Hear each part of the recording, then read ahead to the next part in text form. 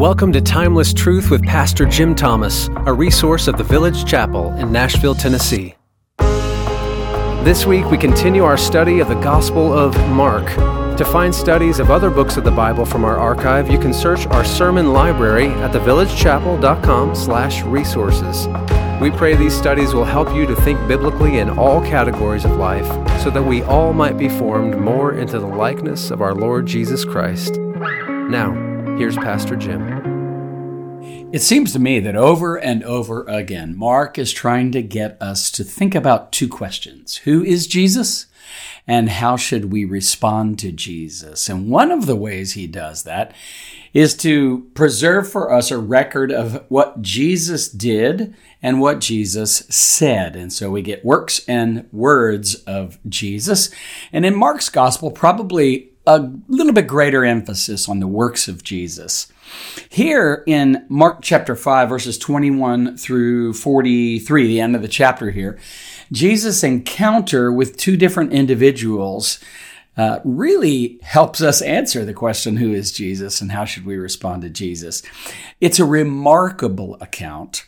And it almost, with the one person he encounters is kind of like the donut hole, and the other one is the storyline that's around it. I mean, now just watch how this is laid out. I think you'll really appreciate Mark's gift for recording these events and arranging these events to tell these events in a way that you and I can really encounter Jesus and ask and hopefully answer those questions. When Jesus had crossed over again by boat to the other side, a large crowd gathered around him while he was by the sea. I'll remind you that in our previous episode, we had seen that Jesus had gone over to the eastern or southern shoreline where the Decapolis region is, the 10 Greek cities.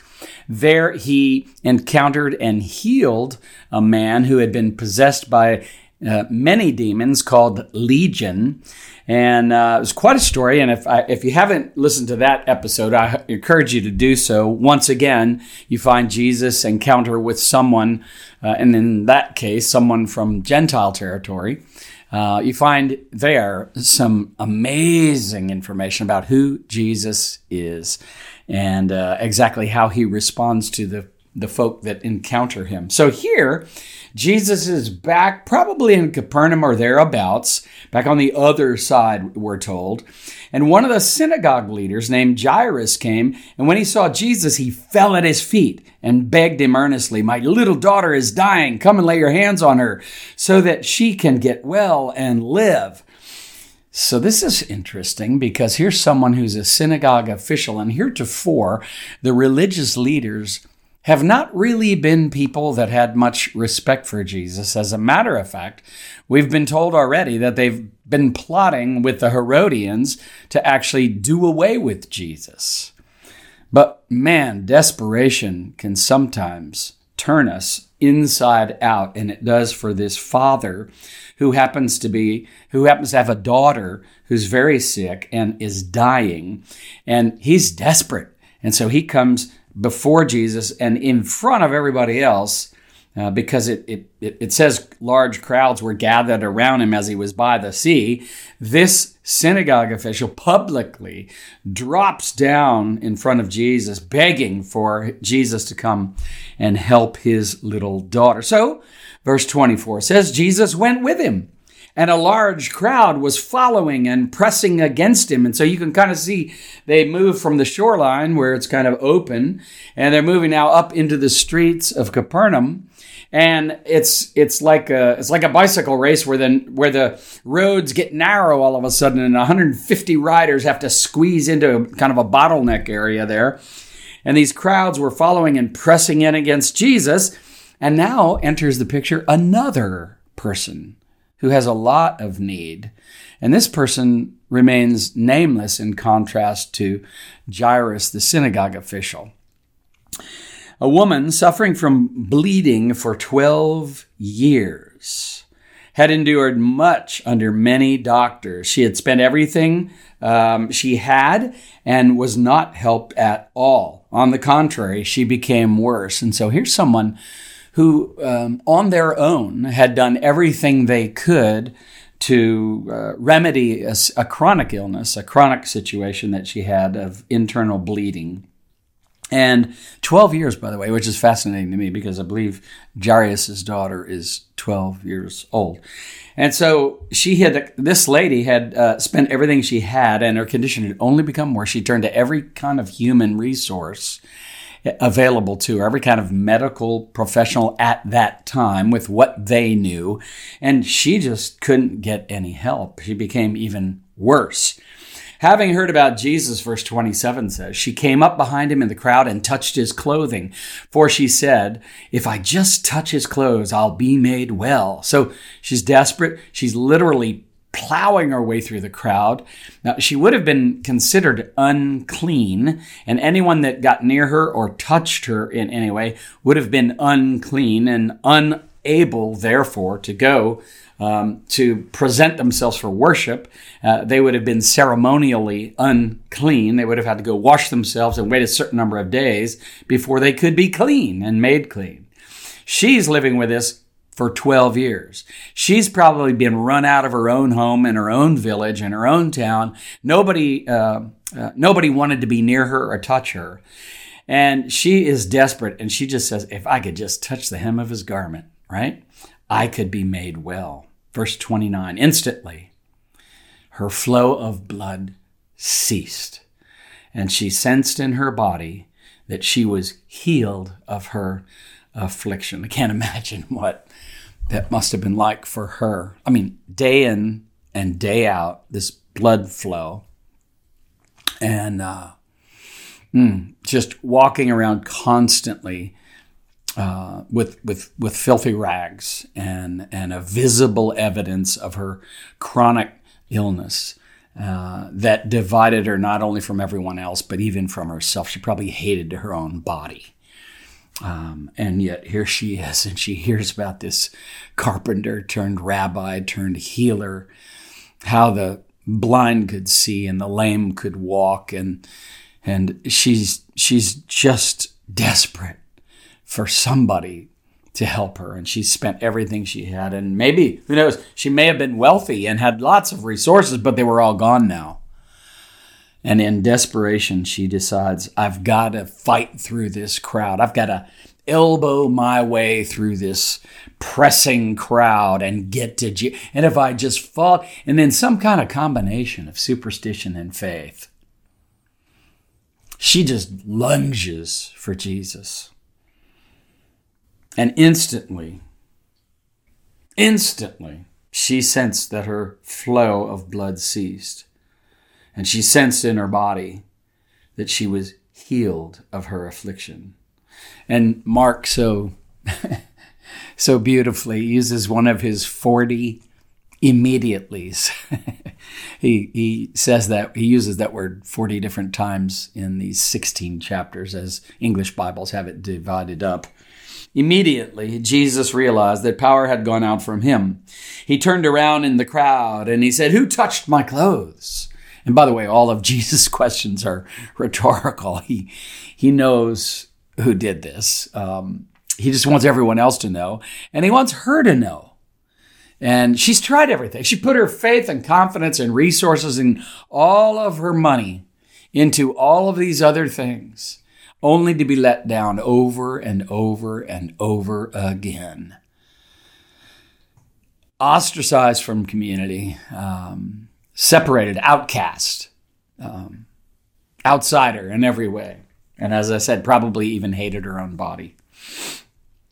And the disciples, everyone stops, Jesus says, who touched me? And a lot of people were touching him because the crowds were pressing in.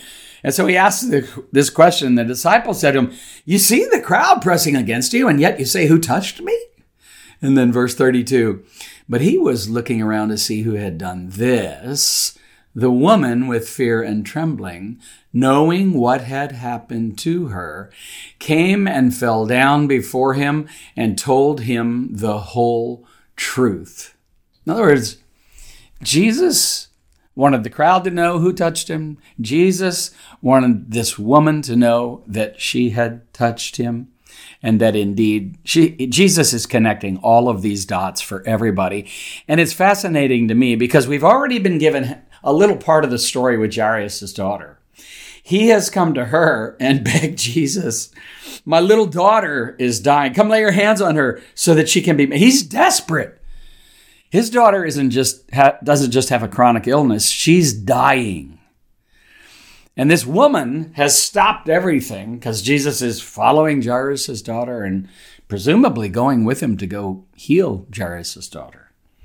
And yet this woman, fights her way through the crowd and she makes her way to Jesus. And here's what happens. He says to her, as this woman comes and falls down before him and told him the whole truth, daughter.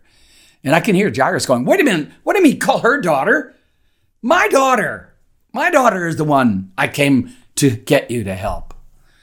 And Jesus says to this woman, daughter, your faith has saved you. Go in peace and be healed from your affliction. And so it's one of those moments you could just, was there a hush it had to be a hush in the crowd. Jairus, a publicly respected, a dignified leader of the people at the synagogue there. And who's this woman, this outcast, this marginalized person, this person filled with shame and guilt over being ceremonially unclean, filled with frustration after having spent everything she had and all for naught. And so Jesus calls her daughter. It's the first time he uses that word, by the way. Well, while he was still speaking to her, verse 35 says, people came from the synagogue leader's house and said, your daughter is dead. Why bother the teacher anymore? Just even the way they deliver this, the way Mark records it, just seems so callous to me. And I'm sure he's summarizing. I'm sure we're just supposed to get the gist. But they're bringing the sad news that it's over and there's no more hope, is what they're essentially saying. And of course, we all know different, don't we? Well, when Jesus overheard what was said, he told the synagogue leader, don't be afraid, only believe. And once again, we see the opposite of fear. Is Jesus calling us to believe and trust in him. He did not let anyone accompany him except Peter, James, and John, James's brother. This little group of 3 of the 12, of the 70, of the 120, etc. This little group of 3 has some real amazing experiences with Jesus. Here on the Mount of Transfiguration in the Garden of Gethsemane, these 3, it seems, are privy to some of the most beautiful, intimate, and powerful events in Jesus' life. So Jesus didn't let anyone else accompany him except Peter, James, and John, James's brother. They came to the leader's house, Jairus' house, and he saw a commotion, people weeping and wailing loudly. See, the professional mourners, which they had during that time, had already come in. They'd probably already been booked because the little girl was dying. And at the last minute, Jairus has swallowed his pride and run off to find the carpenter turned rabbi turned preacher that all of the other religious leaders hated and were seeking to destroy. And he, a religious leader, a synagogue official, decided, I don't care what they think. I love my daughter. I gotta get to Jesus. It's my last ditch effort. I gotta do it. And so the professional mourners are already there. They're wailing loudly. Jesus went in, it says in verse 39, and said to them, why are you making a commotion and weeping? The child is not dead, but asleep. And I love that about the New Testament. It always refers to death as sleep, as if someone could be awakened. And in this case, most of you know what's about to happen. Verse 40, all of the folk who are there as professional mourners, they laughed at Jesus, but he put them all outside. Please don't let Jesus put you outside, whatever you do. You can doubt, you can have questions. Let's ask the questions. Jesus isn't afraid of questions, but he'll not be mocked. And so they laughed at him. He put them out. He took the child's father, the mother, and those who were with him, that's Peter, James, and John, and entered the place where the child was. So into the room where the little girl's dead body lay. And by the way, they knew what dead meant, way better than we do. Most of us are far removed from physical death. These folk, all of these folk, the common person, all had firsthand experience with a dead, physically dead body. Jesus took the child by the hand and said to her, Talitha cum, which is translated, little girl, I say to you, get up. And here comes Mark's second immediately in this pericope. Immediately. The girl got up and began to walk. She was 12 years old, Mark tells us. Remember how old or how long had the woman back in the town suffered with the flow of blood, the chronic discharge of blood? 12 years. The one Jesus called daughter. And now here, Jairus' daughter, 12 years old. At this, they were utterly astounded, and so would we have been. Then he gave them strict orders that no one should know about this and told them to give her something to eat. And that part always makes me chuckle a little because, I mean, good grief, in the town, everybody knows Jairus. Everybody knows his daughter was sick. A lot of folk had already been assembled, professionals, because the daughter had died. A gaggle of Jairus' neighbors, friends, relatives, whatever, had run into the town to tell Jairus, don't bother the teacher, and she's dead.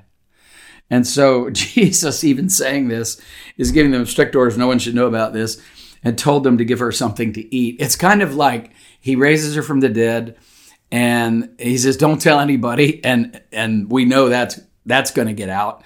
And then, by the way, could you all get her something to eat? Because if you don't feed her, she's going to die again. And this is just such a fascinating passage. I just love all of it. It reminds us again. Let's get back to Mark's two questions. Who is Jesus? I mean, who do you see here? You know, who is he? Who is this person? The disciples on the stormy sea, they asked the question, who is this that even the wind and the waves obey him? And when they got to the other side and there was that demon-possessed man, who is this that even the devils have to obey him? And so here in this particular setting, who is Jesus? I imagine Jairus, the synagogue official, may have become one of the first of the religious leaders to say, I don't know everything. I can't answer that question in full, but here's what I know. My daughter, she once was dead, but now is alive. And I have the feeling when we all get home, we'll be able to talk with Jairus and his daughter and some of those musicians who were there, because they knew what they were in the context of death. They were at a funeral home in their view. And how in the world did that little girl come back to life? Well, how should we respond to Jesus is the second question. And I think it's still really, really important for us to ask. Remember the miracles of Jesus, arouse curiosity, display his power and authority, reveal his compassion. He loved these people, even the ones that didn't like him, even the ones that hated him. He loved them. That's why he came to the earth in the first place, because we sinners, all rebels, he came for us. While we were yet sinners, Christ died for us. So his miracles arouse curiosity, display his power, reveal his compassion, affirm his identity. He's the Son of God. If he really is the Son of God, you would think he could do things like this. And then they inspire worship. And I love those last few verses, last two verses especially. At this, they were utterly astonished. And can your heart still be astonished? Are you still aware of all that God is doing, the way he's working in and through your life? Just a few points I'd like to highlight before I let you go today. First of all, here we see two different scenarios, two different very desperate kinds of people. Jairus, desperate for his daughter's life, and then the unnamed woman, desperate for her own life. And in both cases, desperation leads these people to the Savior, to Jesus. And so that's one of the things I really do appreciate about these two stories. They are both desperate people, and their desperation leads them to the kind of salvation that they ultimately needed. So here we see it compels them, it moves them, if you will, to get to Jesus. And that's what we need to do with our desperation as well, is take it to Jesus. Where are you at today? What in the world is a chronic issue for you that you need some help from the Savior? Or you have a loved one, you have a friend, you have a neighbor who's desperate for some kind of help. Will you go on their behalf to Jesus? And why in the world, like Jairus, why would you let Jesus be the last one you go to? Let's make Jesus the first one we go to. I'm not saying don't go to doctor. I'm a firm believer in doctors. I think the Lord works through doctors all the time, and I'm really, really proud of the way the Lord has worked in and through some of the medical team at the Village Chapel and throughout the world, of course. But I agree with Philip Yancey that human beings do not readily admit desperation, but when they do, the kingdom of heaven draws near. So these miracles describe desperate people who had run out of resources. They describe desperate people with imperfect faith. Jairus it's the last resort to go to Jesus. So that's imperfect faith. This woman with the issue of blood, the blood flow, she had tried everything else too, and yet turned to Jesus. And when she turned to Jesus, she's thinking, if I just touch the hem of his garment, it's kind of this touching the hem of his garment thing is sort of this, like I say, a mixture of superstition and faith. It's his garment. If I get to him, it's getting to Jesus. She knows that's important. But the hem of his garment is just thread. And yet Jesus is generous with her. And so desperate people draw near to Jesus. Desperate people, even with imperfect faith, draw near to Jesus. C.S. Lewis reminds us, prayer is a request. The essence of a request, as distinct from compulsion, is that it may or may not be granted. And if an infinitely wise being listens to the requests of finite and foolish creatures, of course, he will sometimes grant and sometimes not grant their requests. These miracles also remind us that Christ is the answer to both our hope in life and our fear of death. And so I think, again, really important for us to know that God is ready and he is able to assume full responsibility for the life that is wholly yielded to him. So said Andrew Murray, and I agree with him 100%. How about you? Let's turn to the Lord now. Lord, thank you for your kindness, your openness to us, the way you receive us, yours not wagging fingers shaming us, but open arms receiving us, welcoming us, even with our imperfect faith, even in spite of our desperation, whether it's for some chronic physical illness, and we just need you either to touch us physically and heal us, or, Lord, grant us the faith, the courage, the hope to rise again today and to make today the next best day of our lives, because we trust and hope in you, even in our suffering and through it. And in all of our cases, Lord, I pray that you'd bring us to that intersection where your greatest glory meets our highest need and our highest good. We trust you. We love you. We see you as all-powerful, all-knowing, all-loving, and kind. And we turn to you in faith, believing. In Jesus' name we pray. Amen and amen. God bless you. Thanks for listening to today's study. Take a moment to leave a review and share this episode with friends and family. You can stay connected by signing up for our newsletter or follow us on social media. At the Village Chapel, we believe God's Word is unique in its source, timeless in its truth, broad in its reach, and transforming in its power. For more resources or to support our ministry, visit our website, thevillagechapel.com.